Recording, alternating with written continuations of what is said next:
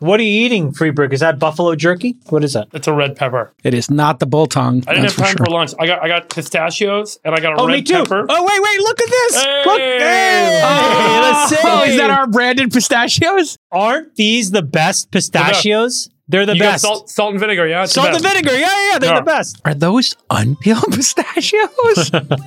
These guys are so rich, people peel their nuts. People have been peeling my nuts since the Facebook IPO.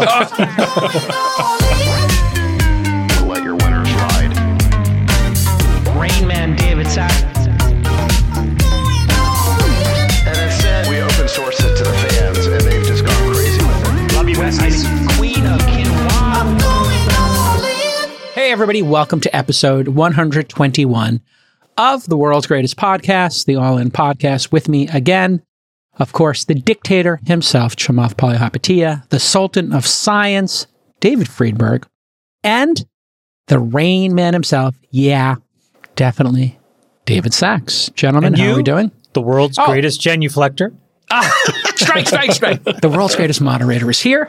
Oh, you guys, I got to tell you something. The grift is on. A lot of corporate gigs for me to moderate. I don't even have to prepare. I just show up and moderate. Oh, so great. What is an example of such a gig?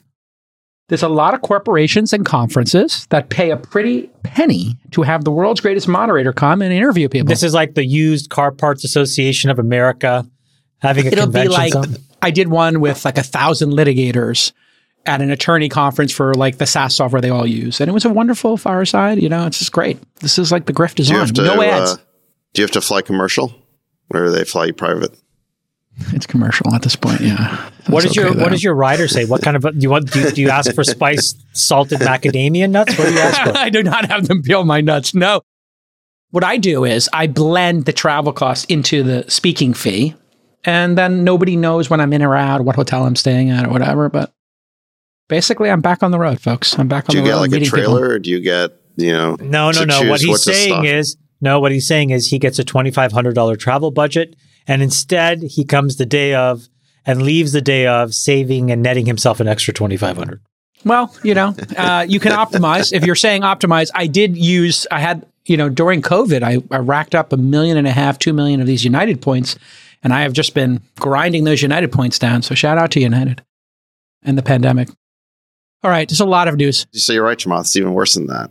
It's even he's worse than charging that. them for travel expenses when he's not even paying anything. Maybe Jason's Precisely. part. That's Maybe how I'm Jason's optimizing. part of the grifters using the Cash App to commit fraud and murder. Oh, my Lord. I mean, that Hindenburg report is, it's a work of art, but we got to start with the Fed hiking rates by 25 basis points and the general feeling in the country that maybe the Fed doesn't know what they're doing and maybe it's time for regime change. The Fed increased rates by 25 basis points yesterday, Wednesday. So the Fed has increased the federal funds rate from nearly zero in March of 2022 to now the range of 4.75 to 5%, fastest rate hike since the 70s. Speculation the Fed might pause rate hikes or even cut due to the recent banking failures didn't happen. So if you bet that they were going to pause, you were wrong. And if you bet they were going to cut, you were also wrong. But the market has ripped a bit a day after, which people are trying to figure out in the group chats. Doesn't seem like anybody has a theory here. But let's start with Sachs, maybe an explainer a little bit on how the Fed works. There's a board there. People serve a 14-year term. I guess they replace somebody every 2 years. And Jerome Powell was placed in 2018 by Trump. And I guess there's a lot of hand-wringing now that they were late on inflation, obviously, and then they went too fast, and maybe now they're not slowing down enough. So what's your take on it objectively, Sachs? Putting aside partisanship and, for this administration versus that administration, just objectively, do they know what they're doing, and how could they do a better job? No, I don't think they know what they're doing. They clearly reacted way too late to the inflation. We've talked about this before. We had that surprise inflation print in the summer of 2021, 5.1%. They said it was transitory. They didn't react until November. They continued QE for another 6 months. And they suddenly got hawkish in November of 2021, and they didn't even start the first rate increase until March of 2022. So they were really asleep at the wheel and late to react to the inflation by about 9 months. Now I think they're potentially making the opposite decision, which is they are late to recognize what stress and distress the economy is under right now. And Powell there was 3 choices they could have made at this meeting. They could have raised rates, which is what they did. They could have cut rates, which they didn't, or they could have done nothing, basically held pat. And the argument for raising rates is just that, well, we have this inflation problem. We need to keep raising interest rates until the rates are above inflation, and that will bring inflation down. Then you can start to lower rates. That's sort of the conventional view. I think the problem with that view is it ignores that we've just seen a run of bank failures, and there's tremendous stress building up in the banking system from unrealized losses on long-dated bonds, also unrealized losses on commercial real estate loans. And we've barely scratched the surface of seeing that problem. That's, I think, the next shoe to drop in this whole thing. So I think that the right decision here was to either cut rates or to stand pat. You may have seen that Elon said, listen, we should be cutting rates here. There's way too much latency in this inflation data. The economy is seizing up, and we don't need to be raising rates right now. We actually need to be cutting them. I think that probably, if it were me, looking at the upside downside of these decisions, I probably would have just stood pat because, again, we've just seen this banking crisis. Why wouldn't you just wait 1 month to see? Maybe there is latency in the inflation data. Maybe the banking crisis is not over. Why wouldn't you just stand pat for 1 month? You can always raise rates in a month. I think that this move here could, in hindsight, be seen as the straw that breaks the camel's back. Chamath, would you have paused and waited to see another card and then watch the hand developed? Or do you think they're doing the right thing by raising, or should they have cut? I think they did the worst thing possible, which is they took the middle path. If you think about what the Fed has the ability to do, they obviously have the ability to raise and lower interest rates. But what we don't talk about is they have a balance sheet that can absorb assets. For the last 10 or 15 years, we've had a phenomenon called quantitative easing. And for folks that don't understand what that means, that is essentially the Federal Reserve buying assets out of the market and giving people money for it so that people can then go and buy other things with that money. Last June, they started what's called quantitative tightening, which is essentially reversing that policy and restricting the liquidity in the system. So if you look at those tools and you sort of play a game tree on what the Fed could have done, I think that you have 2 choices. One is you massively let inflation run amok, where you have no tools to fix, or you have massive illiquidity in the financial system, but you actually do have tools to fix that, which is through some combination of quantitative easing and tightening, depending on how much liquidity you want in the system. So I think actually I disagree with Sachs. I think they should have done the opposite. They should have raised 50 bips. It would have created a little bit more chaos in the short term, but it would have set us up to understand what was fundamentally broken and still give the Federal Reserve the ability to use their balance sheet and use liquidity in the future to solve the problem. They took the worst option, which is neither did they cut, nor did they raise enough. And so this problem that Sachs represents actually is the fundamental problem now, which is you won't have enough clarity and signal to really know whether this 25 basis point enough. Look, I've maintained now for 9 months that rates are going to be higher than we like and longer than we want. And so I think it's high time that we acknowledge that we have a sticky inflation problem whose back we have to break. We've known since Volcker era what we need to do that, which is you need to get interest rates to be greater than terminal inflation, which means that a 5% Fed funds rate is insufficient. So we're going to need to see a print of 5.5%, 5.75%. And that's when you're going to have enough contraction. And then the Fed can come back with liquidity. But if they don't take these steps, we're going to be in this very choppy, neither here, neither there situation. And I think that is what causes the real damage, because it's the corrosive effects of uncertainty and what that does to lending, to risk taking. And that I think is really bad for the economy. Freeberg, where do you land? We have Sachs saying they should have stood pat.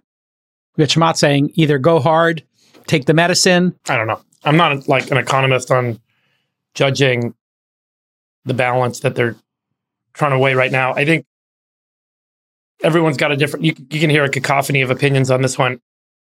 What I'm more interested in is, we talk a lot about the banking crisis underway, and I know we're going to talk about this question on commercial real estate in a minute. But if you look at the yield on the 10-year Treasury, I think coming out of this past 2 weeks, the yield on the 10-year Treasury dropped from 4.1% down to, looks like it closed at 3.4% today, nearly a 0.7% decline in the past 2.5, 3 weeks. And that's also off of 3.8% since the start of the year. And remember when we talked about the impact on asset values at banks, I think if you look holistically at the roughly $7 trillion of assets held at banks, whatever the set of banks that we looked at, the average kind of equity ratio is about 15%. So, a 3% adjustment over 10 years on the Treasury impacts the value of a chunk of that portfolio down 25%, which starts to put you into dangerous territory. And there's obviously a distribution of what that does to certain banks that are overweight, 10-year bonds, whether they're loan obligations on mortgages or treasuries or corporate bonds or real estate bonds, real estate debt. And so the more encouraging point that I think we should pay attention to is, does the market tell us that these short-term rate actions are driving down the medium and longer-term rates in a way that will improve the balance sheets of all these institutions that own a lot of this debt, particularly the banks and funds and so on? And, I'll do the math here real quick, but just in the last 2 weeks, the impact on the 10-year Treasury has probably had a pretty sizable impact. We talk about unrealized losses. It's reduced those unrealized losses. It's improved them. So I think that's like the more important metric to be tracking is, if you look at all the assets that we're all worried about right now, are they going up in value or down in value in a way that introduces more stability into these kind of banking systems that we care about? And I think right now it looks like maybe things are improving. And that might be part of the optimism around, equity markets and folks buying and so on.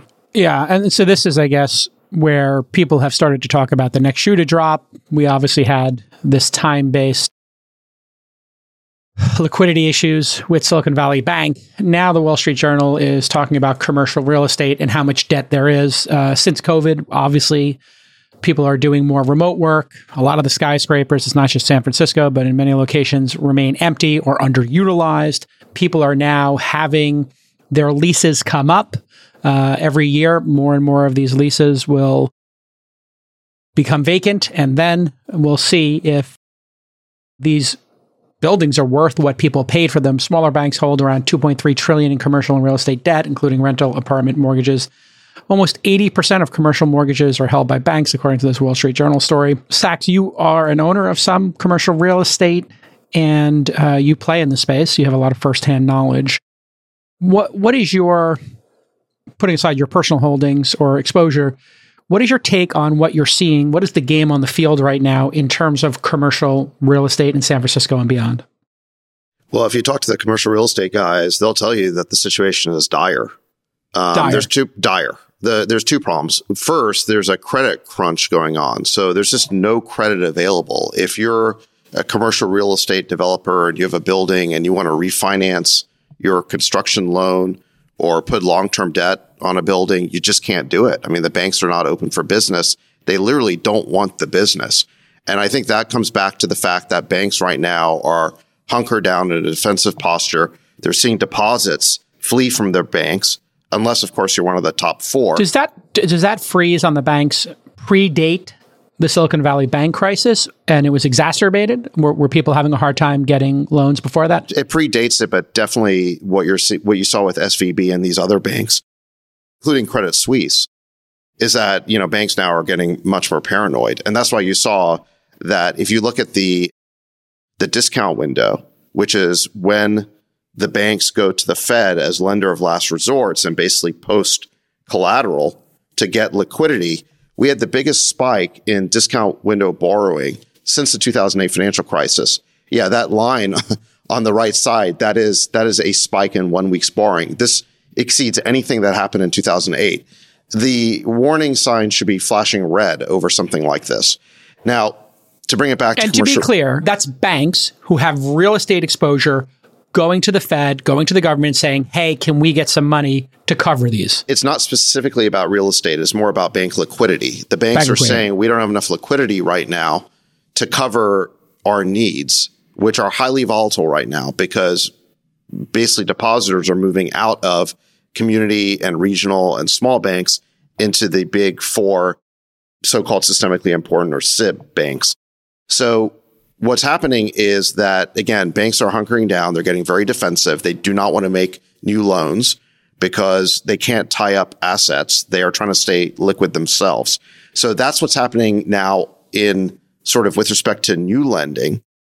And then on the other side of it, you have existing loan portfolios. There's something like $20 trillion of commercial real estate debt. And most commercial real estate lending is done by small banks, by community banks. So they are sitting on these huge CRE loan portfolios. And I think something like 300 billion needs to be refinanced or is coming due in the next year. Normally that's rolled over and refinanced.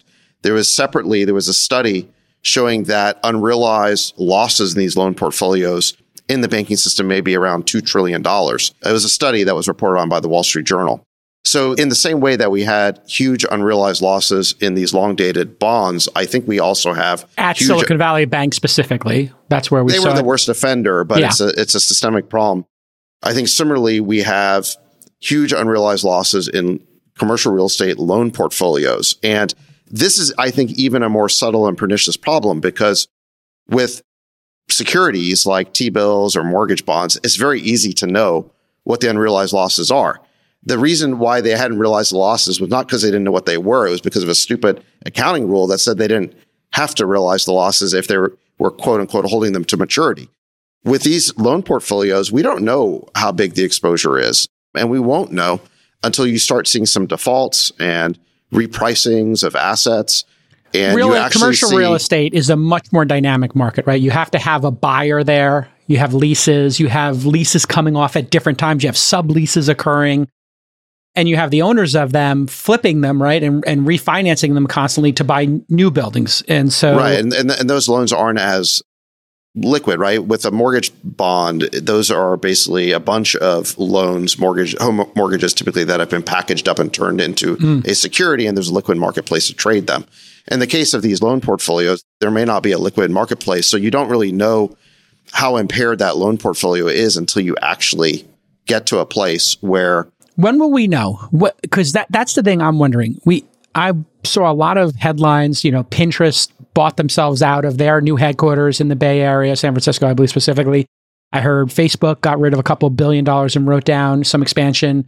Amazon is selling buildings. They had gotten a ton of buildings, and we saw last week they got rid of another 9,000, or they're planning another 9,000 in a RIF, and they can't get people to come back to the office. So right. How bad is the overbuild, I guess, is the question, because that will be the driver of the value of these buildings. Because if there's too much supply, then what are these buildings actually worth? Are they worth $90 a square foot? What if Amazon doesn't want more space? You can see it in the credit default spreads of these banks. It's in the water table already. So Nick, you can just throw it up. If you look at any bank that's lending and that has a portfolio, this is Deutsche Bank's, euro-denominated CDS. But it's the same for Barclays, it's the same for SocGen, it's the same for a bunch of American banks. There is a risk in the system that Sachs articulated that is now getting priced in. There are all kinds of loans whose payments, which the banks need, cannot necessarily be insured, which means that then there could be illiquidity there. There could be a flow of deposits out from those banks, which would then make their ability to pay their debt holders lower. You also have this complicated issue already where it's really like the first time in a long, long, long time where debt holders actually got wiped out in the Credit Suisse debacle before the equity holders did. And that's created all kinds of ripple effects. So this credit bubble is here, and it's being manifested right now in these very sophisticated parts of the market. And eventually they'll ripple to the broader economy at large. But how a person feels this is they're not going to be able to get a car loan or a mortgage, or the interest rates they pay will go up. And then how bondholders will react to all of this stuff is they'll just start to find different assets, probably the front end of the curve, money market, cash, gold, and they'll just abandon all these assets. And then the other problem is that it's just really, really bad for risk assets. So the things that we invest in, startups, technology companies, either in a world of inflation run amok because the Fed isn't hiking fast enough, which just destroys future cash flows, or in a world where the Fed pivots in a moment like this, and Nick, you can show the second chart, both result in the same outcome, which is that you just see these massive drawdowns in the value of risk assets. So we're in a really complicated moment. And this is why I think, again, the Fed needed to take leadership this past week and actually do the hard work of either cutting 50 bips or raising 50 bips. And this middle path is the absolute worst path, because trying to thread a needle in this complicated economy, I think, is just going to be impossible. And then what happens is then the markets move around them, right? The markets have completely said, we now discredit what you did. And they're basically banking that the Fed will be forced to cut rates massively in short course, because the crisis will be so severe that it'll outweigh the risk of inflation. Think about that. Yeah. So all of this real estate comes on the market. There's no buyers for it. The mortgages are due. Does that mean a commercial real estate owner just basically gets foreclosed on and they hand the keys back to the bank? Or are the banks, as this Wall Street Journal story was sort of alluding to, that the Fed will say, you know what, we'll just extend, we'll backstop this real estate, which happened in the last bubble, and we hope that over time it works itself out and demand returns. Now, of course, that's different than a post-COVID world, so this time could be different. What happens in the case of 2024, 2025, all of these office spaces are returned and the keys are handed back? Yeah. So Jason, you asked a question like, how does this problem manifest? Let me describe it from the point of view of that real estate owner. There's basically two problems. One is that you have a tenant who's in a long-term lease, 5, 7, 10 years. That lease rolls. So that lease comes due. Now they don't need the space anymore. You know, we know that, take San Francisco, which has got to be the worst market for CRE in the country right now, that something like 30 to 40% of the space is vacant. So that's either space for rent or space for sublease because no one's using it. So they put it back on the market. Well, all those subleases, they're still paying rent because they have a contract. So what happens is as those leases roll, now all of a sudden you don't have to pay rent anymore. So you're going to stop. Or if you still need the space, you're going to negotiate a much, much lower rent. So now all of a sudden, the real estate owner can't make their debt service covenant ratios. The income from the building is just substantially less. They can't make their debt service. Let's pause on that and explain that ratio to folks. You have a certain amount of debt you own, let's say Salesforce Tower. In Salesforce's case, they're subleasing 125,000 square feet. Let's say they were into that for $500 million. What is this debt service ratio? Explain that to the audience. When the bank underwrites the loan, they just figure out the interest that you got to pay on the loan relative to the value of the building or the income that it's generating. But all those ratios are upside down now because the value of the buildings, the rent has gone down so much because there's so much vacancy. I mean, when these loans were underwritten, San Francisco had like a 5% vacancy rate. And now it's like 30 to 40%. There are just no tenants. And then, you know, in parallel with that, Jason, you've got all these cases where you don't only have tenants or leases rolling, you have loans rolling. You know, again, if the owner of the building has either a construction loan or like a long-term debt and that needs to roll, they have to refinance it. And if they can even get credit, which they may not be able to because of this crunch, they're going to be paying a lot more for it. So now all of a sudden, the income statement for that building doesn't make sense. Think about it. Your borrowing costs are higher and your revenue is lower. So now all of a sudden the building's underwater. So where does that end up? Well, they default on the debt and the bank ends up owning the building. So then what happens is you end up with, all of downtown San Francisco owned by a bunch of banks. What are they going to do with it? They don't want to be in the real estate business. So they have to fire sale those buildings in a bunch of auctions at rock bottom prices because, by the way, there's no cash or liquidity out there. So who are the buyers? Who's the buyer? That was nobody. Exactly there are no buyers. We have a 30% vacancy rate. There's no renters. So what happens? Detroit, is it just like a dead city? And then the tax base collapses the city because so much of the tax base is dependent on real estate. So listen, I think they're going to have to work this out. I don't think they can just let the free market take its course here because you're going to end up with the scenario I just painted. So I think what hopefully would happen maybe is that the banks do some sort of deal with the real estate owners that, they blend and extend or whatever. But in order to do that, they're going to need to be backstopped by somebody. And that's the Fed. Freeberg, what are your thoughts? Just writ large, as it were, on the commercial real estate space, because it's $90. It was $90 a square foot, right, for Class A Saks in the city? Was that the price? I mean, what's that going to be? 60, 70, 80, $90 a foot, depending on what kind of building you're talking about. I mean, you have all these empty office towers. So look, I never invest in office towers. I do small boutique kind of brick and timber spaces in Jackson Square. We're doing okay because people still want to be in those spaces. But these office towers on Market Street or in Soma, which is where all the investment went during the boom. Nobody wants to be in those buildings anymore. And it doesn't help that the city has allowed this giant, open air drug market to metastasize right outside their door. Freeberg? Yeah, I think it's inevitable. We'll have probably $2 to $3 trillion of federal money,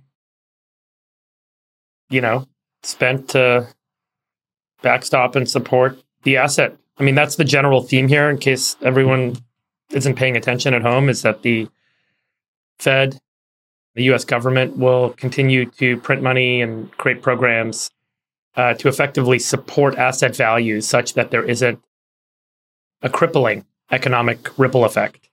And this is the dangerous debt spiral of debt. And it's why I always talk about how concerned I am about global debt levels, and particularly debt levels in the U.S., but really global debt levels. I'll say the statistic again and over again, 360% global debt to global GDP. But, even within some of these asset classes, a significant amount of debt has been used to fuel asset prices and to fuel equity value. And then that equity value gets levered and reinvested. And so the rippling effect in the economy of declining asset value can be magnified through leverage. And unfortunately, debt in general forces growth. Without growth, debt fails. And so when we've used debt to demand growth on a macro perspective, it causes, significant stress and strain on the system when you're going through periods of, like we are right now, what should be natural recessionary effects from COVID and shutting down the economy, or natural asset price declines because of that. And we can't let it happen, because if it were to happen, the rippling effect would be crippling. So this is a good example. You'll probably, I don't know what the facility will look like. Maybe the government passes some congressional bill that says, hey guys, here's $3 trillion to support, all this real estate. Here's another, $2 trillion to support banks and, giving them liquidity. Because the other problem, as you guys know, is most of the population in the US has most of their assets, their asset value or their equity value in their home. And those home prices are supported by residential loan programs. And, if you actually have a massive write down of the value of that asset class, that's when, everything kind of falls apart. So, we will continue to be buoyed by that kind of inflationary behavior, unfortunately. Balaji, I think, has it right, and we'll talk about his debt in a minute, that there has to be money printing to get out of this hole. I don't know if it's necessarily in this moment hyperinflationary, as he predicts.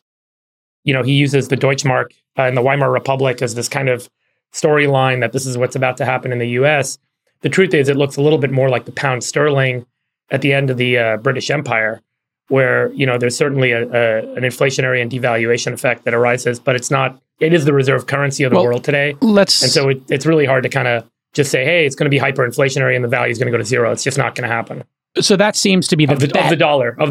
Yeah. So that seems to be the bet now, Chamath, that some folks are predicting, catastrophizing, hey, this is the end of U.S. supremacy, the end of the dollar. Of course, Modern monetary theory seems to state you can just keep printing dollars and make a couple $1 trillion coins and backstop it. And by the way, TARP was profitable modestly for the United States, and the backstop of real estate totally worked. So where do you land on this? Do you think these backstops and modern monetary theory stating that you can just print money, you own your own fiat currency, is going to work? Or as we pivot to the $1 million Balaji Bitcoin bet, that this is the end of days? I think it's not the end of days, but I think you're conflating a bunch of things together. So look, MMT. Yes, I am. Yes. Was in hindsight idiotic. In the moment, it never quite made sense, but in hindsight, it's clearly idiotic. And I think that we can properly dispense with that. But the reason that we print so much money is sort of what Freeberg says, which is that we just want a well-functioning society. And the simplest and shortest way to do that is to make sure that there aren't any winners and losers anymore. And the most effective way to do that in the markets is with money. Print a bunch of money and there are no more winners and losers. And so everybody can kind of win. Some people may win more, but nobody really ever loses. So I think that's the MO that we're operating under. The thing is, I don't think something unhealthy to that, Chamath. You're sort of alluding to no losers. That's a more philosophical and a commentary on capitalism and a bunch of other things. And you're right. I don't think it makes sense. I do think you need winners and losers to really make society function well. But the other part of it is like, does it reinforce or does it decay US dollar hegemony? And I think it actually reinforces it. And the reason is just very practically speaking, when you look at how dependent other people, other countries are on the US dollar, in times of stress, they actually become more dependent. And that has a lot to do with their borrowing patterns, the amount of dollars central banks need outside the United States. And so what did you see in a moment of stress? Actually, the Fed opened up swap lines to all the central banks that they work with, their most important operating partners, so Europe, Canada, Japan, etc., Switzerland.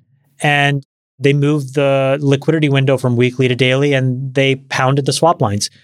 So I don't know. I think that most people that kind of like, it's like a boy crying wolf. Maybe at some point somebody will be right, but you're going to lose so much money trying to take a point of view around this topic that it's more practical to just look at dollar flows.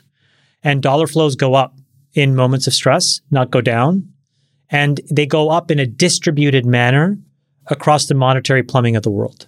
All right, so let's explain the Balaji bet, since that trended, and he is the boy who, as you're saying, cried wolf this past week. Cried Bitcoin. Yeah, the boy cried Bitcoin. Very well said. So a friend of the pod, Balaji, on March 17th, predicted that Bitcoin will reach $1 million in 90 days due to U.S. hyperinflation. Hyperinflation is defined as prices going up 50% month over month, just so we're clear on exactly how dramatic that is.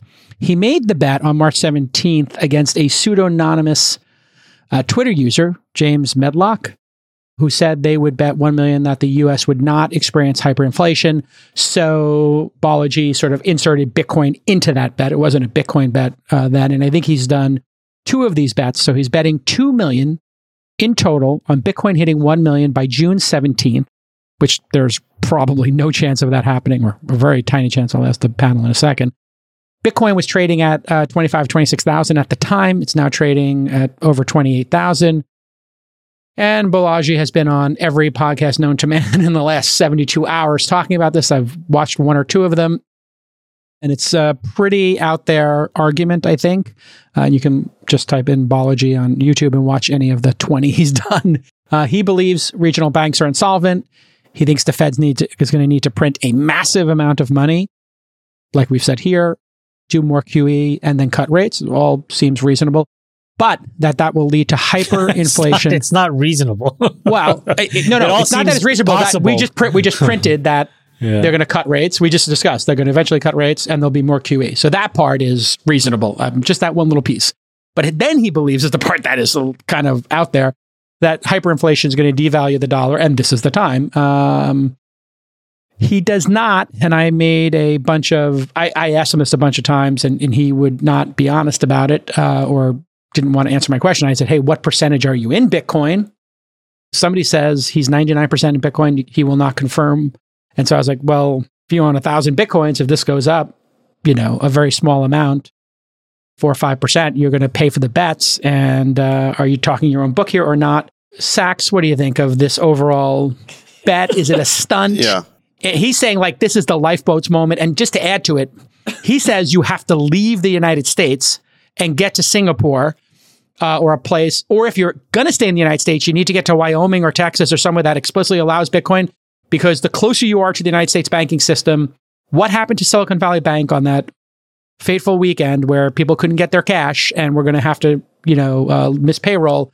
He says that's the dry run for the entire U.S. banking system. Sachs. So first of all, I don't think you can disparage Balaji, because someone who cries wolf says this repeatedly and makes a dire prediction repeatedly and is wrong. And we can't say yet that Balaji is wrong.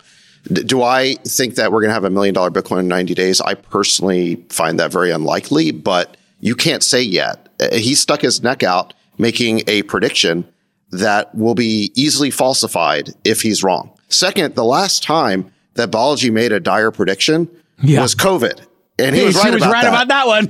So you can't say that this is just like a doomer who throws out crazy predictions and is always wrong. He's actually pretty selective about his nailed that one. Predictions. Yeah, there was a tweet from January 30th of 2020 in which he basically predicted a pandemic based on a coronavirus and laid out a whole bunch of consequences that mostly came true. Which is why we're talking about this. This is not just some like random person. Like he actually has a pedigree and a track record. But here's my view on it: is in doom and gloom. Yeah, he is. Him and Nassim Taleb, the two of our opening speakers at All In Summit 2023. Those would be our bookend speakers. Book them now. Yeah, anyway, so look now. What do I think about it? I posted my own theory today, which I would call sort of Balaji light. Which is, okay, look, if you think about this spike in interest rates that we've had and that Chamath thinks will actually continue quite a bit longer, there are three main effects that it indisputably has. Number one, undercuts the value of long dated bonds. Number two, it's made lending much more expensive, particularly for big purchases like real estate. Number three, it's increased government lending costs. Okay. Now, play that through the financial system. What does that mean? Well, if the value of long dated bonds has sharply decreased, well, that's led to this banking crisis with the unrealized losses. That's already happened. Number two, it's made lending more expensive, the credit crunch and CRE. We're beginning to see that. And I believe that's going to play out as the second crisis of this larger financial crisis. And then number three is the increase in government borrowing costs. That will eventually play out in terms of being a government debt crisis of some kind.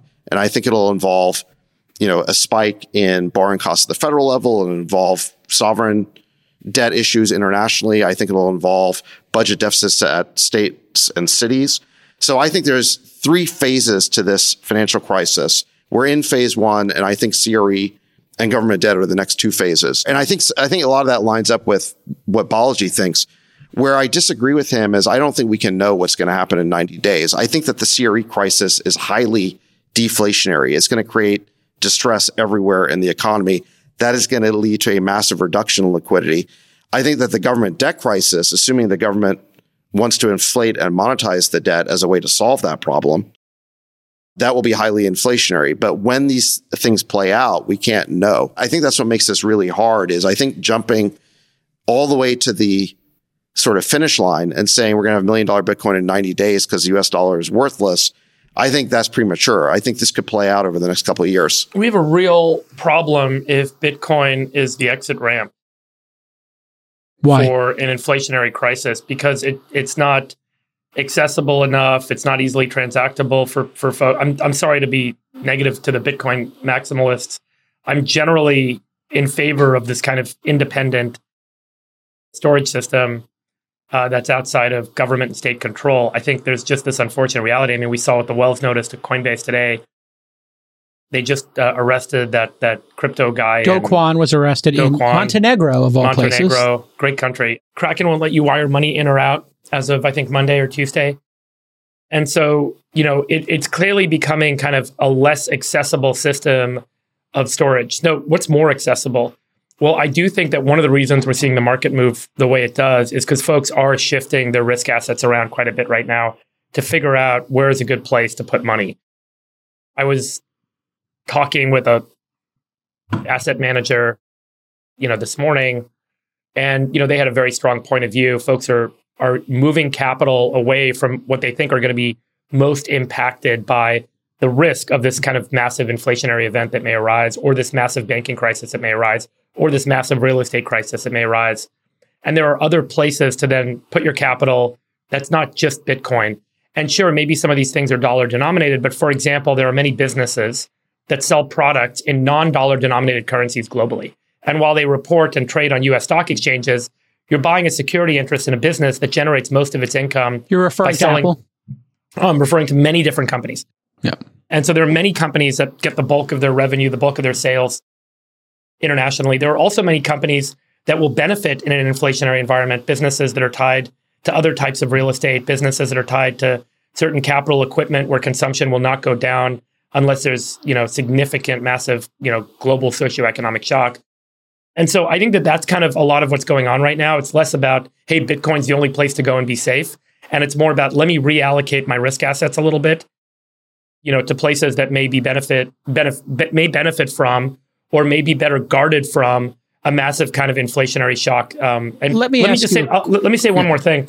I think one of the biggest risks that is not being talked about is the debt ceiling vote that's due in June. In June, Congress needs to pass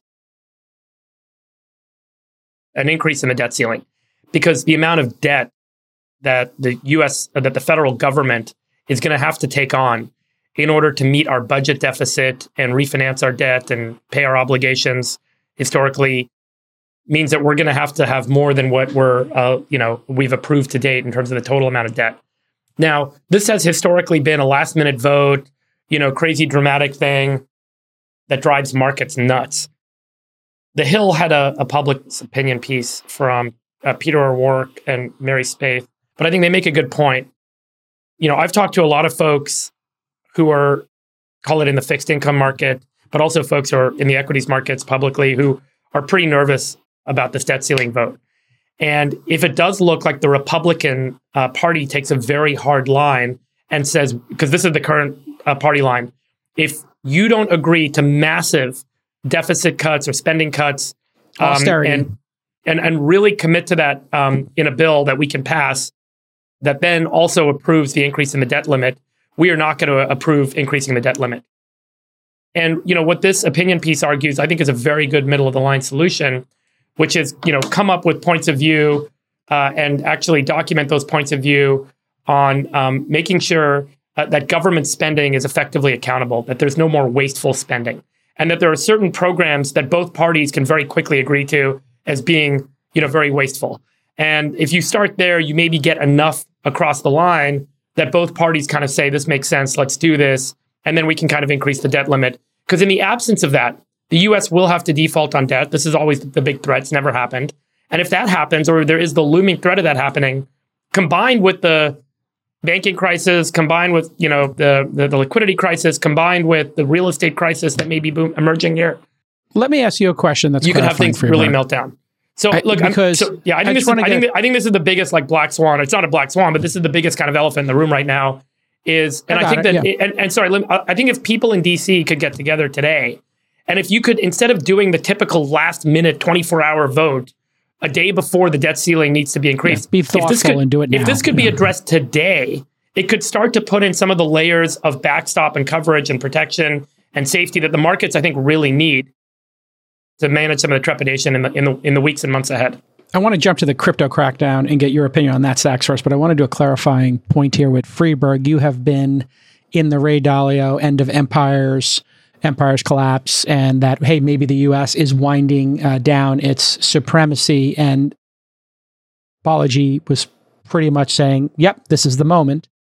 Is there any light between your position of hey, Dalio's correct, this is the end of the empire, and Balaji's it's the end of the empire right now?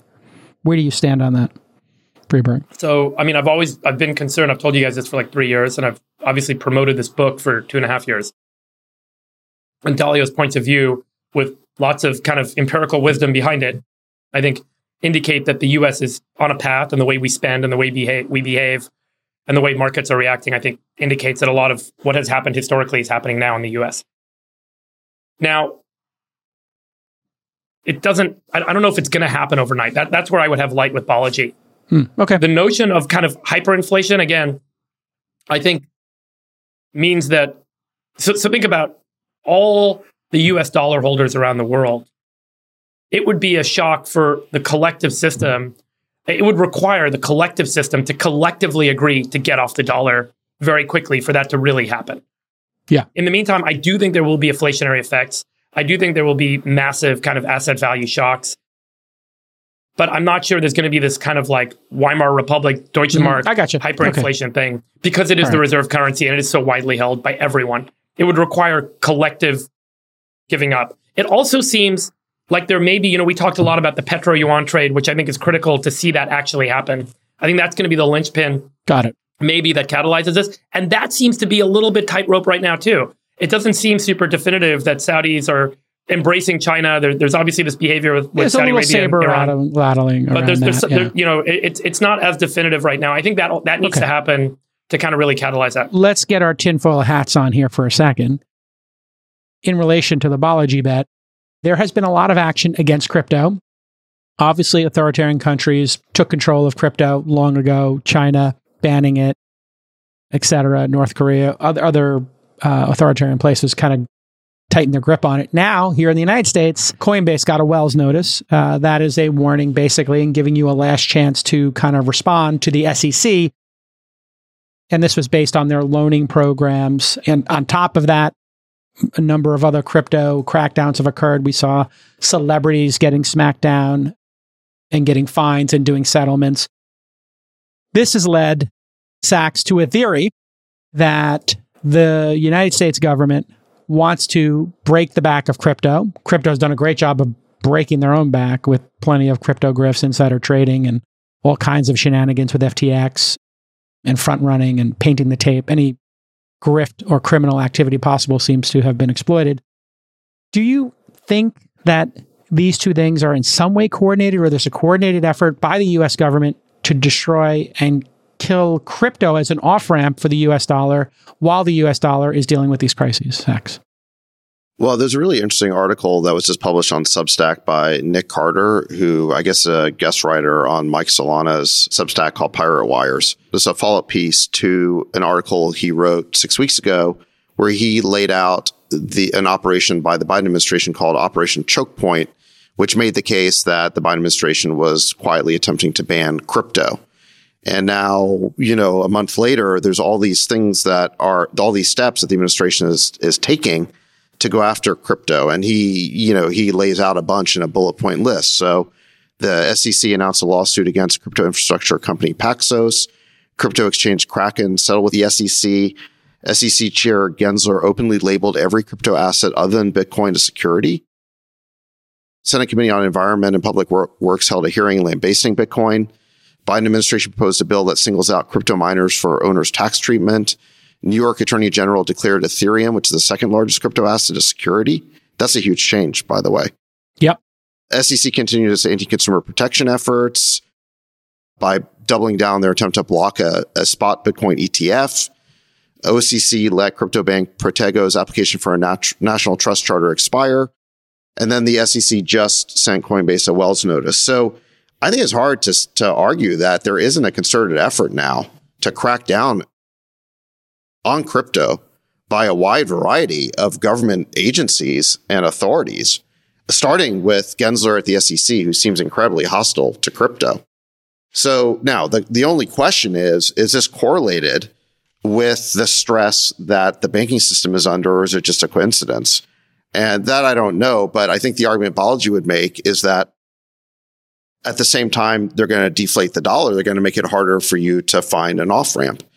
And he actually brought up a historical example that I wasn't aware of. I think it's called Executive Order 6201, which is FDR, way back in the 1930s, actually had an executive order that confiscated all the private gold bullion in the country. And they seized the gold bullion, making the accusation that private citizens were hoarding too much gold. So In any event, this is the theory. I don't know whether it's true or not. It could be a coincidence. Chamath, do you think that this is correlated in any way with the crisis, or is just the fact that FTX blew up and all these other things blew up and the public is really upset that they lost a lot of money on this and the SEC has got to cover and be a little bit more active instead of reactive when it comes to dealing with the crypto losses that consumers had? Yeah, it's the latter. I mean, I think that there was a rumor going around, I don't know how true it is, that FTX was days away from getting a critical approval by the SEC to actually even further legitimize their U.S. exchange before they went out of business. So I think Gensler had to pivot very hard from, at a minimum, being very pro FTX, and there's all kinds of stories about his interrelatedness with Sam and his family, to very anti-bit or anti-crypto in general. That's clearly happened. But look, I think that this is like a lot of tin hatting, which I don't think is very productive. If you look at the total number of non-zero Bitcoin wallet addresses in the world, and let's be extremely generous and say it's 100 million, there's still 7 billion people in the world. And so I just think everybody that tries to speak about the fragility of the US and worldwide banking system is right. And that part I think is quite lucid and unemotional. But every time they try to connect it to Bitcoin, they sound like a crazy person because they're just talking their book. And that is exactly the case, by the way, with this kid, Nick Carter. Yeah. And the best example to demonstrate this is in all of this chaos, if Bitcoin or crypto assets in general were truly a legitimate off-ramp and salvation from US dollar hegemony and all of this stuff, why isn't Bitcoin at least at 35,000 a coin right now? It's barely above 28,000. It really hasn't moved that much. And I think the real answer is that most people in Bitcoin are not trying to hedge their existing fiat currency exposure. They're just picking off people in retail. And they're just day trading this thing. How else do you explain an asset that is not absolutely ripped in the face of all of this terrible news about the financial system? And I think the answer is because it's still a cul-de-sac of users. It's not broadly available, not broadly adoptable, not broadly used. I still believe that it's valuable. I was the earliest proponent of Bitcoin, 2011. Yeah. 2012. So I believe that there's a place for it in one's portfolio, but I just think connecting these dots misses the point. And I think the point is much, much bigger than a crypto off-ramp. The point is that we have a lot of systemic shocks that are building up in the system. We have broken a ton of the systems that cause the financial infrastructure and the world to work properly. And we are just starting to uncover how they're broken. So I think we need to focus our energy on that and dial down a little bit of the Bitcoin maxi stuff because it distracts from a really important set of topics that are more inclusive and actually touch 7 billion people. We have to do the cleanup work. And just to be perfectly clear here, Nick Carter is a career crypto. He's on his third fund, his $250 million third fund, according to a quick Google search. He's a partner at Castle Island Ventures. And I believe Balaji believes what he's saying, and at the same time is massively in Bitcoin. And the $2 million he'll obviously lose in this bet, or the 99.9% chance, and he said that already. I think he believes he's doing a service, just like he did believe he was doing a service with COVID. So I do not doubt his intent, but I believe his book is based on this, and the $2 million will be easily paid off by his increase. He's a very smart and good guy. My point is, put this in the who cares bucket and get back to the facts. Friedberg mentioned it. We have a debt ceiling problem that's in the offing. Sachs mentioned it. We have a commercial real estate crisis. We just talked about the fact that he didn't raise rates enough, nor did he cut enough. So we're in this weird middle path that Jay Powell we're talking about. So those are the facts on the ground that I think we should focus on, because those will have implications to how people can borrow, start businesses, capitalize risk assets. That's a big problem. I guess the moral hazard comes up, Sachs, and the critique, I think, that people have had of you focusing on bank bailouts, et cetera, has been, you have been anti-bailout, and now, hey, maybe backstopping the deposits, not backstopping the bank, the shareholders' loss. You were very clear about that. But let's talk about moral hazard here for a minute. Are we sort of getting... I'm not for bail. When did I say I was either for or against bailouts? I just clearly stated you were not. I'm saying this is the critique that people have had of you, so I'm giving you a chance to address it. Why are you giving him people's critiques of him? Because I want him to talk about the future moral hazard. What people? User 76542 on Twitter. Who cares what that person thinks? Okay, I was also thinking about the Wall. Let me jump in. I'm also thinking about the Wall Street Journal, the New York Times, and everything. Let me jump in and just clarify. I was really clear that SVB shareholders should be wiped out. Their bondholders should be wiped out. Their management stock options should be wiped out. In fact, if it turns out that they should have known the thing was about to go under, I think their stock sales should be clawed back. So I'm not in favor of bailing out SVB. I don't care about SVB. Yes, of course. Now, let's do that for commercial real estate. No, the question is what you do with deposits and depositors. Correct. I think there is a real debate about how you treat depositors in a banking crisis. And I think there are two views on that. There's kind of an old-fashioned view, and then there's kind of a more modern regulatory view. The old-fashioned view is that if your money is in a bank and that bank goes under and, you're over the FDIC amount, you lose your money. And we need people in the system to lose their money because that creates discipline on the banks. It'll make those depositors do a better job shopping for the right bank. That's kind of what I would call the old-fashioned hardline view. There's a more modern regulatory view, which is that, listen, the typical depositor, even a fairly sophisticated depositor like a small business or even a high net worth individual, they're not in a position to evaluate the balance sheet of these banks. How are they going to figure out if there's like toxic assets that are hidden on the balance sheet of these banks? The regulators didn't see it with Silicon Valley Bank and a lot of these banks. So you don't really get that much more moral hazard by putting the depositor on the hook for that.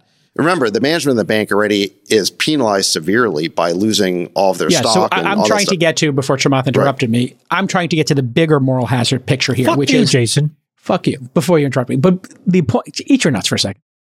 The point I'm trying to get to is, should commercial real estate, should that be bailed out? How should society look at that next card that you are saying is going to tip over? How would you handle that piece? Should they? Okay, well, let me just finish the thought on depositors. Yeah. So the modern regulatory view is that when you open a bank account, you shouldn't have to think about the bank's balance sheet. You just want it to be safe. You don't want all the brain damage. And look, I think there's a lot of merit to that argument. As it turns out, I've been trying to look into this. How much would it cost the system to just fully insure depositors? It turns out that we have about 17.5 trillion in deposits in the US, almost 18 trillion.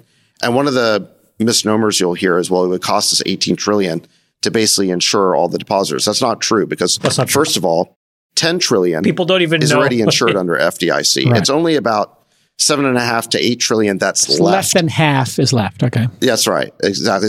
It's around 8 trillion. So isn't it shocking the innumeracy of people that make these claims? I know, it's unbelievable. This is why All In Podcast is top 20 or top 10 in the world, because we're actually breaking down the numbers. Right. So continue. By the way, the leading proponent of this theory that we should just basically not bail out, but backstop the deposits is Bill Ackman. And he's been making, I think, a pretty compelling case that if you don't protect deposits at small banks, all the money is going to flow to the top 4 banks. That's already in process. Why wouldn't you? Happening. That's happening. Yeah, we're watching it happen. Right. So I've been trying to figure out how much it would actually cost us to do that. And what I've realized is that it's not 18 trillion. It's 8 trillion. But by the way, that's the amount of deposits. That's not the risk premium. So if you look at FDIC at the end of last year, there was about 130 billion that had been paid in to the FDIC fund by premiums paid by these banks. So in other words, the insurance premium paid by banks was about 1.3%.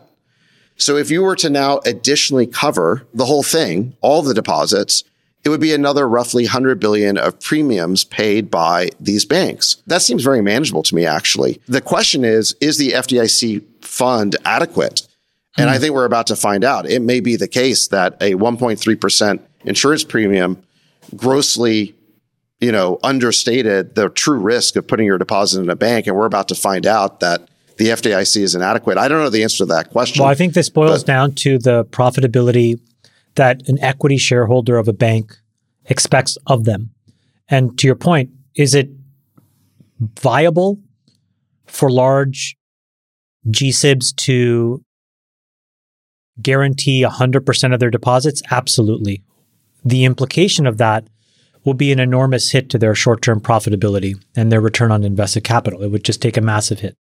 And so as a result, the stocks of those banks would fall pretty precipitously, which would have a real negative impact on the executives and the CEOs of those banks and the shareholders that own those bank equities.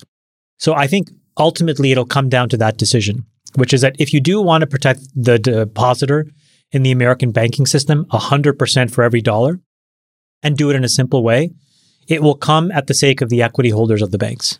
And if you're willing to make that trade-off, then you can guarantee 100% of the deposits. If you do not want to make that trade-off, then the equity holders will still retain more value than they would otherwise. And Freeberg, we've seen a couple of examples of the market, the free market, looking at the situation and making new products and services. Wealthfront, Mercury Bank, both talked about load balancing across 12 accounts, $3 million.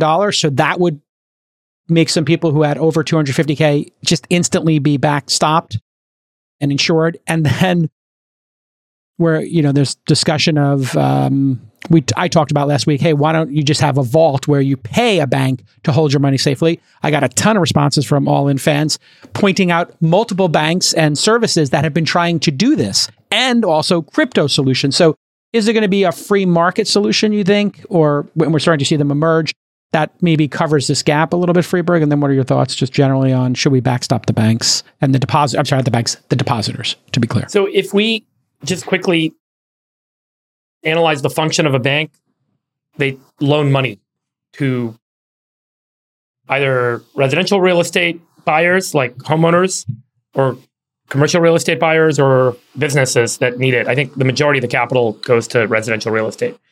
And if they can't loan enough money, they typically buy bonds, right? They buy other people's loans in the form of bond securities like treasuries or asset-backed securities or other things like that, or mortgage-backed securities. So they use the cash to make those investments, to make those loans, and then they obviously earn a return on that. I think we've talked about this in the past.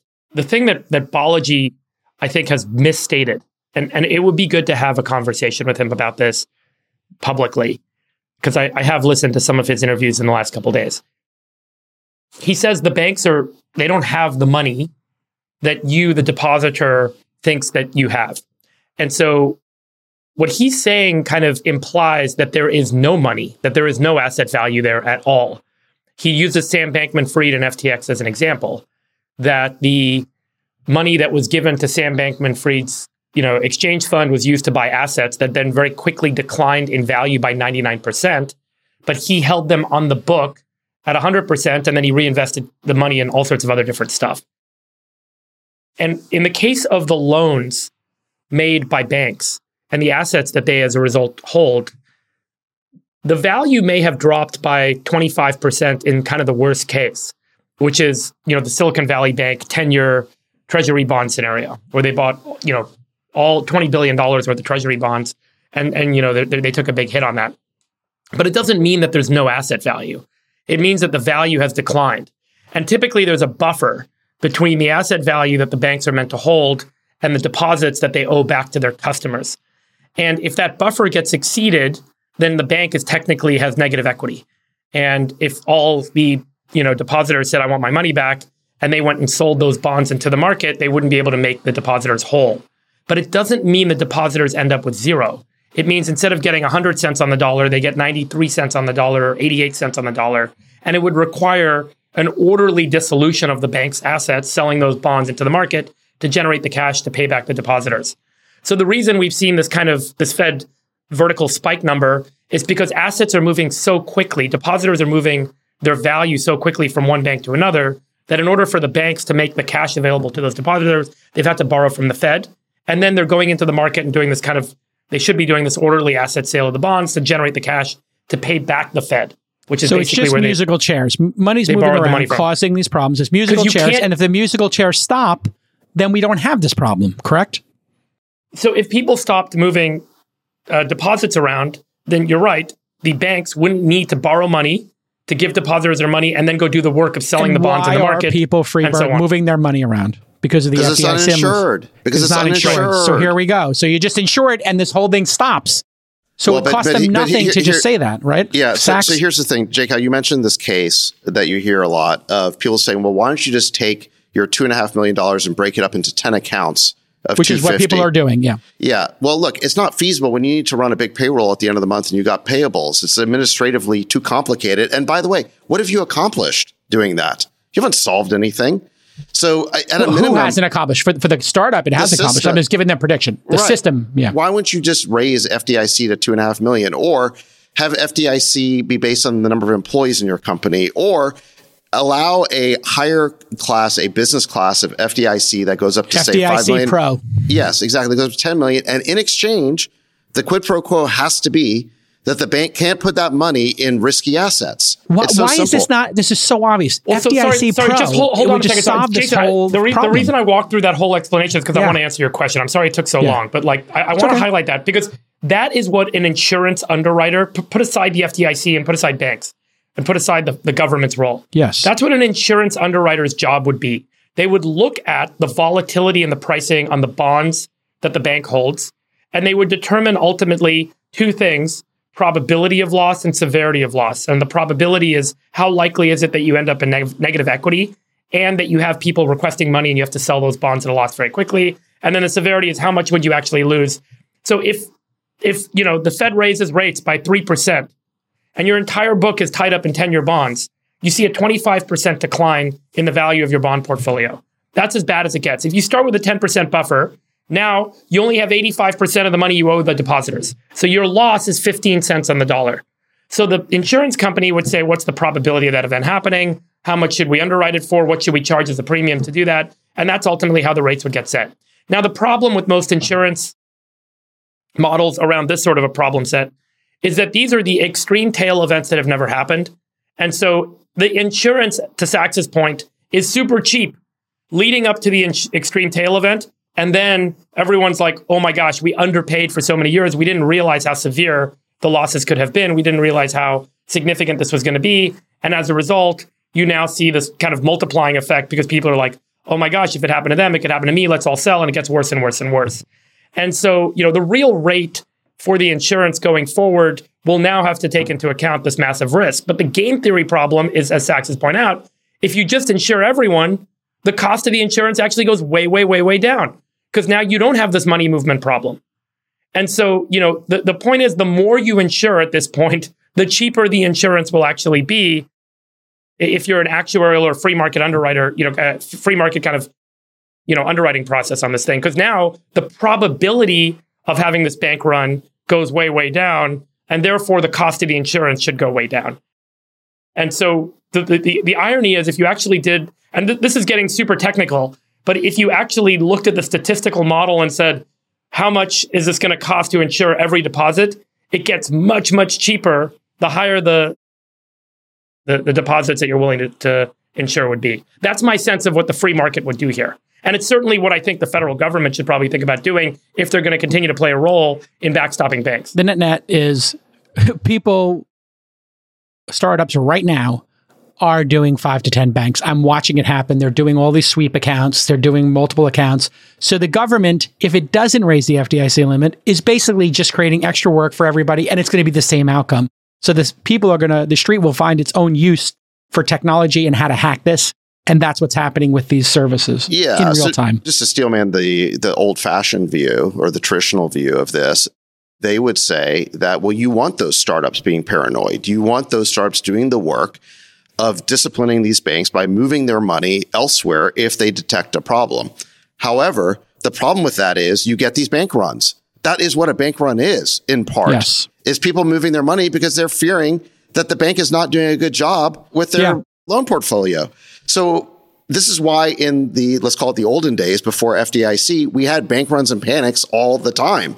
And that's why FDIC was invented. So there's a hugely destructive problem that comes along with placing the depositor in charge of disciplining the banks. And I would argue that the depositor is not the best person to do it. It's the regulator. Just to kind of layer on what Freeberg was saying, I think there's like a fundamental market failure with banking in the sense that the depositor or the consumer and the bank think they're getting two completely different things. When you open a bank account or a checking account, you think you're getting a checkbook, an ATM card, a place to do payroll, run, and payables. It's a service. It's a service, and maybe you make a little bit of interest, but it's not even your main motivation. Okay, that's what you think you're getting. Your money, most of all, is safe because you're not signing up with a service provider to have any chance of losing your money. You're not gambling. Right. But now what does the bank think it's getting? You know what the bank thinks it's getting? An unsecured loan that they can then turn around and invest in whatever they want or whatever the law allows them to. So there's a disconnect between the parties and the transaction. Exactly. Yeah. It's a total disconnect. And moreover, the way the management of the bank is compensated is that they only have to pay back your loan, your deposit basically is their loan at par. And anything they make on a bet that they make with that money, they get to keep. They get to keep all the upside. Their stockholders and management get to keep that. And those incentives are what are driving this. And that's what drove the risk in all likelihood at Silicon Valley Bank. They were getting $200 billion, whatever percentage point they got, Chamath. Well, somehow the executive team was compensated for it. Their incentive, it's not just them, but the whole banking system creates the incentive. They're highly leveraged. The deposits, from their standpoint, are leveraged. They're leveraged 10 to 1. So their incentive is to go to the casino and gamble it because they get to keep all the upside. And if they lose it, it's basically someone else on the hook. Final word, Chamath. In early May, the Fed will release their investigation into Signature Bank and SVB. Okay. Powell said that this week. I think it'll be really interesting to see how much honesty they both put into the report and then whether the entirety of that report is made available to the rest of us to read. But I think Sachs has very elegantly summarized what's happening. And it doesn't take a genius to figure out that this doesn't make sense. And so the question is, what is the tolerance that we have for changing something that clearly is mischaracterized? What consumers think they're getting and what banks are then doing are two totally different things. And if the Fed actually is really, really honest and really lays bare everything that happened, it'll be very hard to not legislate changes based on it. And your best swing at a legislative change would be what, Chamath? What is the low-hanging fruit? What's the layup here? Well, I think we've seen this happening in other markets for a while, which is that banks have become, in fairness to them, much, much better at risk management post-Dodd-Frank, post-Great Financial Crisis. And the result of that is that there's been a lot of emerging private credit markets because most of bank is about lending, right? They're not really buying equities. They're lending money. They're a debtor in possession of something, right? And there's been just a massive explosion of private credit. And it started in the most obvious areas. It started in things like CLOs. It started in asset-backed securities, solar, car loans, credit cards, mortgages, private equity-backed deals. So I think the rational answer is that banks need to protect 100% of deposits, and that if they want to have extracurricular activities, if you will, they need to be able to raise money from investors, put that to work in a really fair and transparent way, and then share in the profits between all of the related parties that are involved in that transaction, no different than any other risk-taking organization. And I think that this is now what we've probably shined a light on is a really odd loophole that just needs to get closed in 2023. There's such easy hygienic changes here. Like, let's put it a different way. Yeah. If you raised money for a liquid hedge fund that had quarterly redemptions and then violated the LPA and stuffed it into private companies that had 10-year illiquidity, there would be hell to pay. Yeah. And vice versa. If you raised money on 10-year illiquid locked up capital on the presumption you were going to invest in startups and then instead put it in the stock market thinking that you could flip it and make some money, you would have violated the LPA and they'd be held to pay. Similarly, I think what Sachs is stating is that there is a mismatch of what the depositor, in this case, the investor, expects and what the risk manager is doing. And I think that you have to correct that one way or the other. Make it abundantly clear that we're never going to insure 100% and deal with that risk. Or make it 100% and deal with the fallout, which is largely about wiping out a lot of equity value in banks. LPA equals limited partnership agreement. Right. For those and just to clarify one thing, I'm not saying that these bank managers are all going to the casino and gambling the money. I think that they are generally more responsible than that. What I'm saying is that the incentives created by this crazy system we call banking create a weird incentive for them to gamble because they're so highly levered. From their standpoint, your deposits are their leverage. Everybody but the GSIBs, because I think the GSIBs, there's so much scrutiny. If you look at how well run Citi, B of A, Wells, and JPM are relative and contrast them to the sub GSIBs, it's like night and day. And so the other thing that I think we've realized is who thought it was a good idea to raise the bar on eligibility from 50 billion of assets to 200? Clearly now that made no sense. It makes more sense to actually categorize every bank as systemically important, maybe not globally, but at a minimum to the US economy, because these people play a vital function in society and they were allowed to take a much more aggressive risk posture because they were able to lobby the government to change the rules. The CEO of TikTok, which claims to be an American company now or an international company, was in front of Congress today. His name is Shou Chu. This is the first time he's really, I think, spoken publicly in an extended period. 4.5 hours he was grilled. And it was absolutely brutal. This is the first time I've seen a congressional hearing that was bipartisan in a long time. And he said that, quote, the bottom line is, this is American data on American soil by an American company overseen by American personnel, and then was immediately squirrely when asked if Chinese employees, including engineers, have access to this U.S. data. And he said this is a complex subject. Over and over again, he was evasive. And this did not look good for TikTok. Well, the question now becomes, does it become divested and go public, or does it get shut down? Sachs? I think his goose was cooked as soon as they asked him the question, in preparation for this hearing, did you consult with any member of the CCP? And he could not just outright say no. Nope. So his goose was cooked as soon as he couldn't just say no. What do you think about the bipartisan nature of this, and what do you think the outcome is, Sachs? Well, this is one of the rare things where it is bipartisan. I mean, there was so much outrage and anger at this. I think that they should let the company divest it. I think it is divestiture or shutdown for TikTok. Since we're not communists here, I think they should be given the chance to fully divest to an American-owned company. But look, I just wish that there was as much bipartisan consensus and outrage directed not just at Chinese spying of Americans, but on the American deep state spying on Americans, because we just had hearings showing that the American government conducts elaborate spying operations, surveillance of Americans on social media. This was all revealed in the Twitter files. And we got certainly no bipartisan consensus on that. Republicans were outraged, but Democrats tried to portray it as some sort of spat between Trump and Chrissy Teigen. I mean, that's all they wanted to talk about. So I would like to see this problem comprehensively addressed. And that means, I think, TikTok going into the hands of an American company, but I also would like more assurances that American companies will not be working with the deep state to spy on us and infringe on our civil Chrissy liberties. Teigen and Donald Trump, who are two people you'd never invite to a dinner party. Freeberg, what are your thoughts? Is it going to divest? Should it be forced to divest?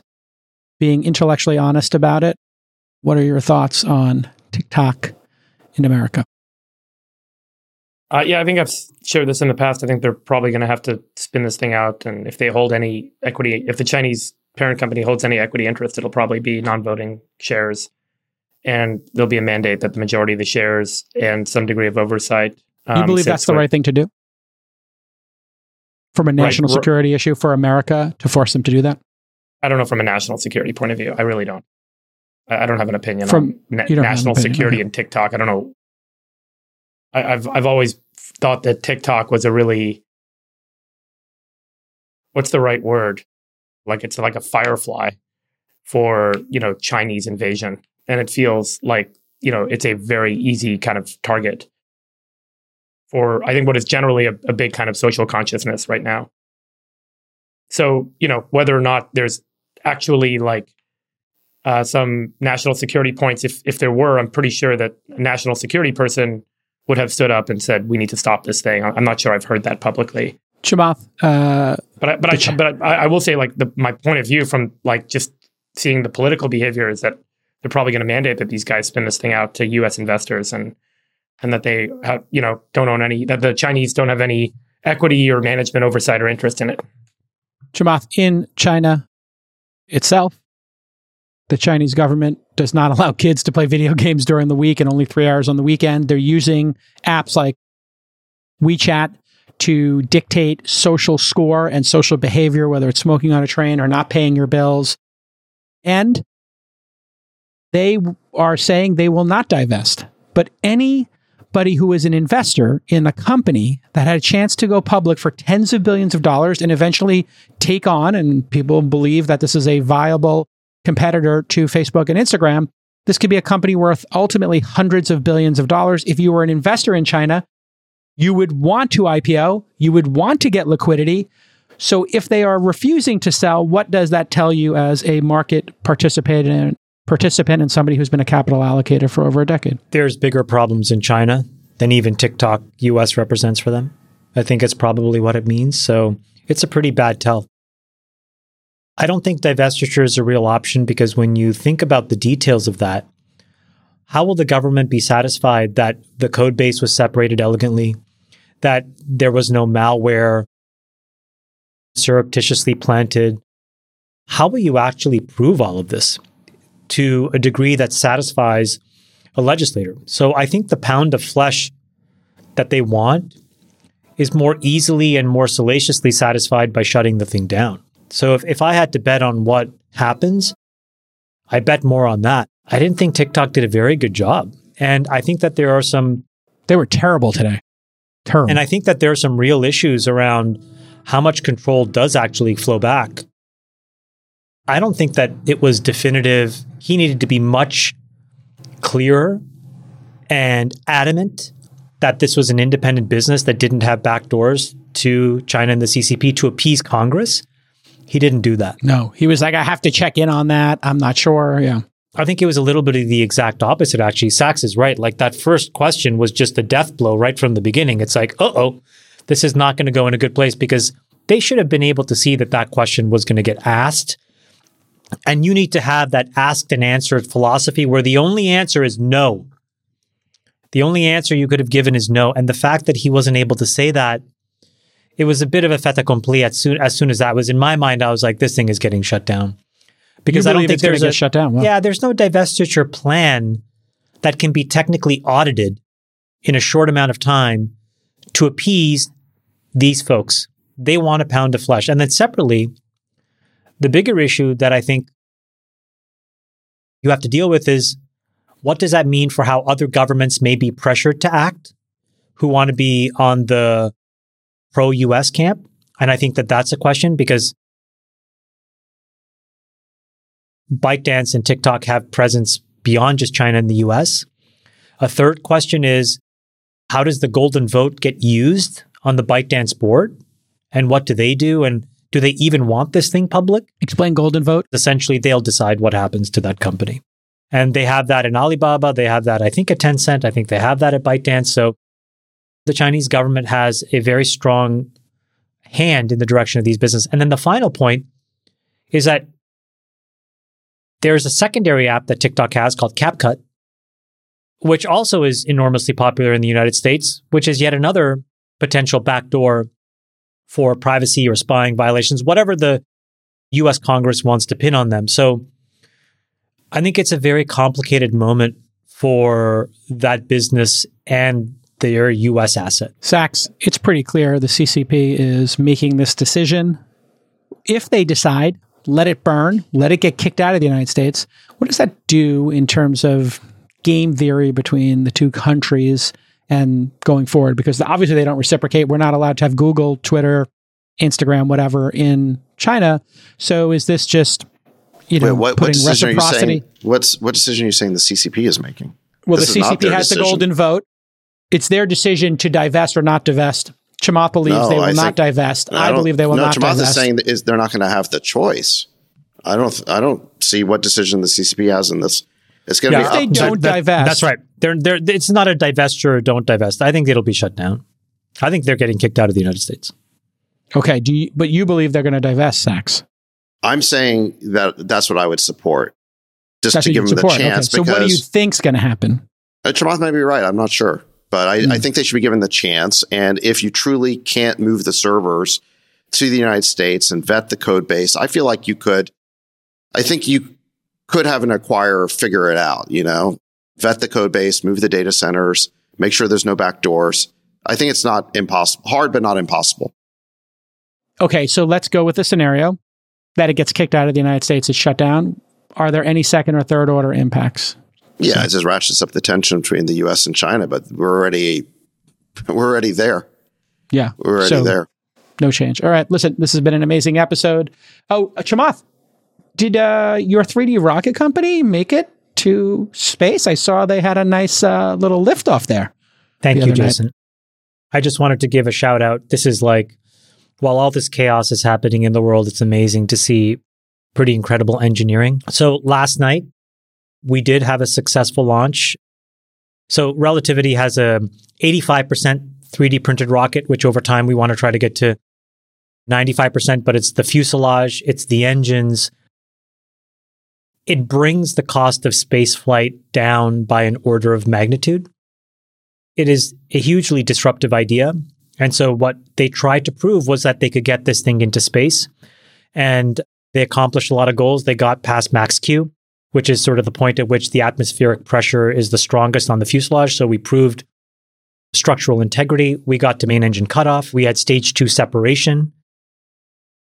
So a lot of really important technical milestones were achieved. It allows them now to unlock a bunch of contracts that allow us, frankly, just to keep going and building. There's still a lot of work to do from here. We're building now the next generation rocket, which is called Terran R, and rocket engines, which can take, instead of 1,500 kilograms, about 20,000 kilos. So enormously proud to have been around this journey. My partner, Jay, has been really the key person on it. But I just wanted to give a huge shout out to Tim Ellis and the team at Relativity. It's super, super, super cool what they pulled off. It's just amazing how access to space is being democratized and the prices are being lowered so dramatically. What's the impact that's going to have ultimately, Freeberg, you think, on humanity? I mean, obviously going to Mars is this incredible feat technologically and just mind-blowing. But what do you think the net result of all this space activity is going to be for the human condition and the species? I mean, I think there's a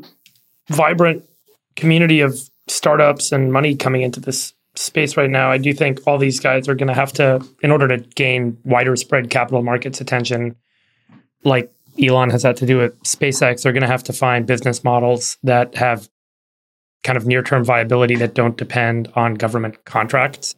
Like Starlink. Yeah.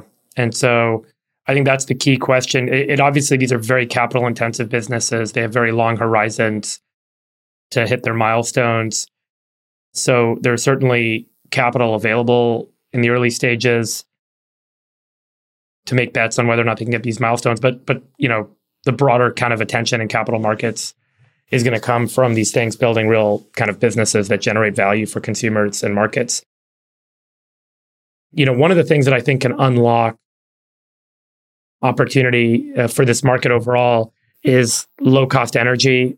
If we can get below, call it 1 cent to 3 cents kilowatt hour of power, call it 1 cent a kilowatt hour of power. I forgot the exact relationship. You can get very cheap, hydrogen and oxygen fuel sources. And so, it's funny if you actually play out the scale factor for space, for the space industry, much of it at scale will get driven by the cost of electricity. So it's another reason why there's going to be, I think, a pretty tight coupling between the cost of power and ultimately the vibrancy of this market. You mentioned something important. The other key thing that we proved was that this is a pure methyl ox engine, so CH4 and liquid oxygen.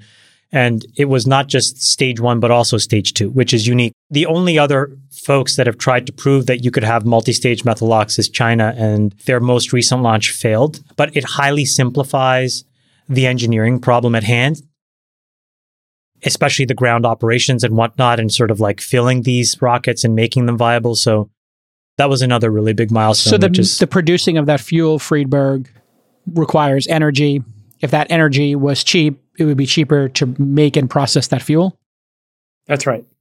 Yeah, there's a pretty direct tie-in, particularly with scale manufacturing, on fuel that would be used in these rocket systems and power prices here on Earth.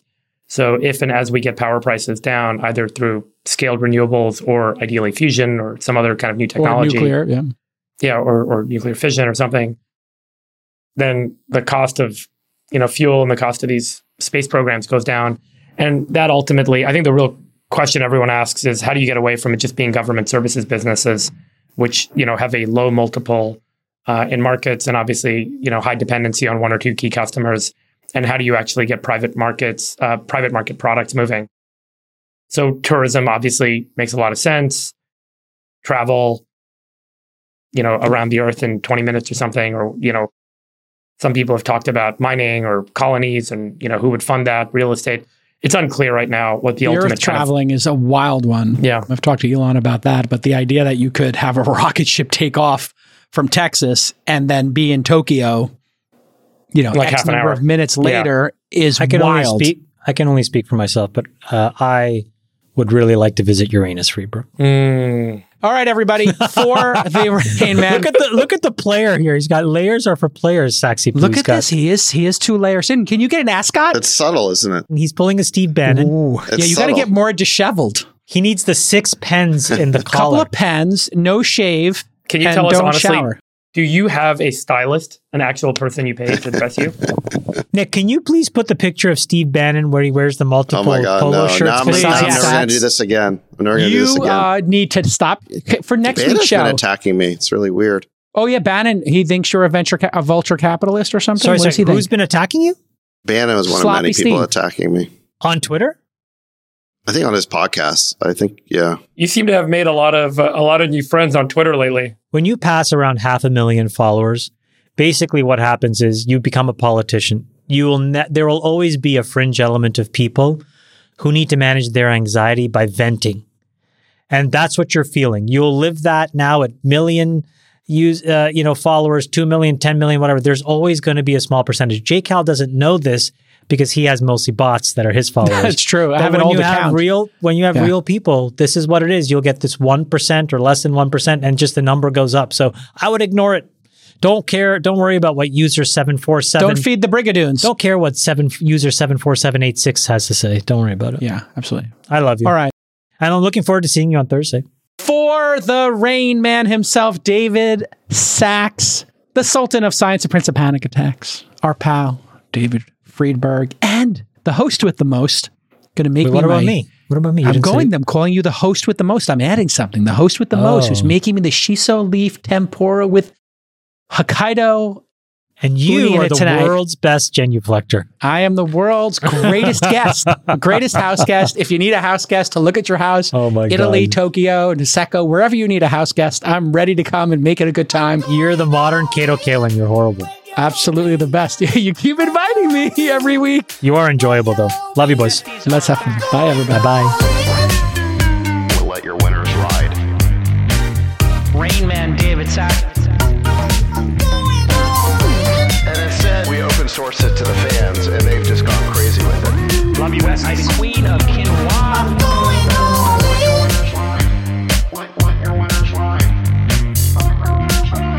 Besties are back. That is my dog taking a notice in your driveway.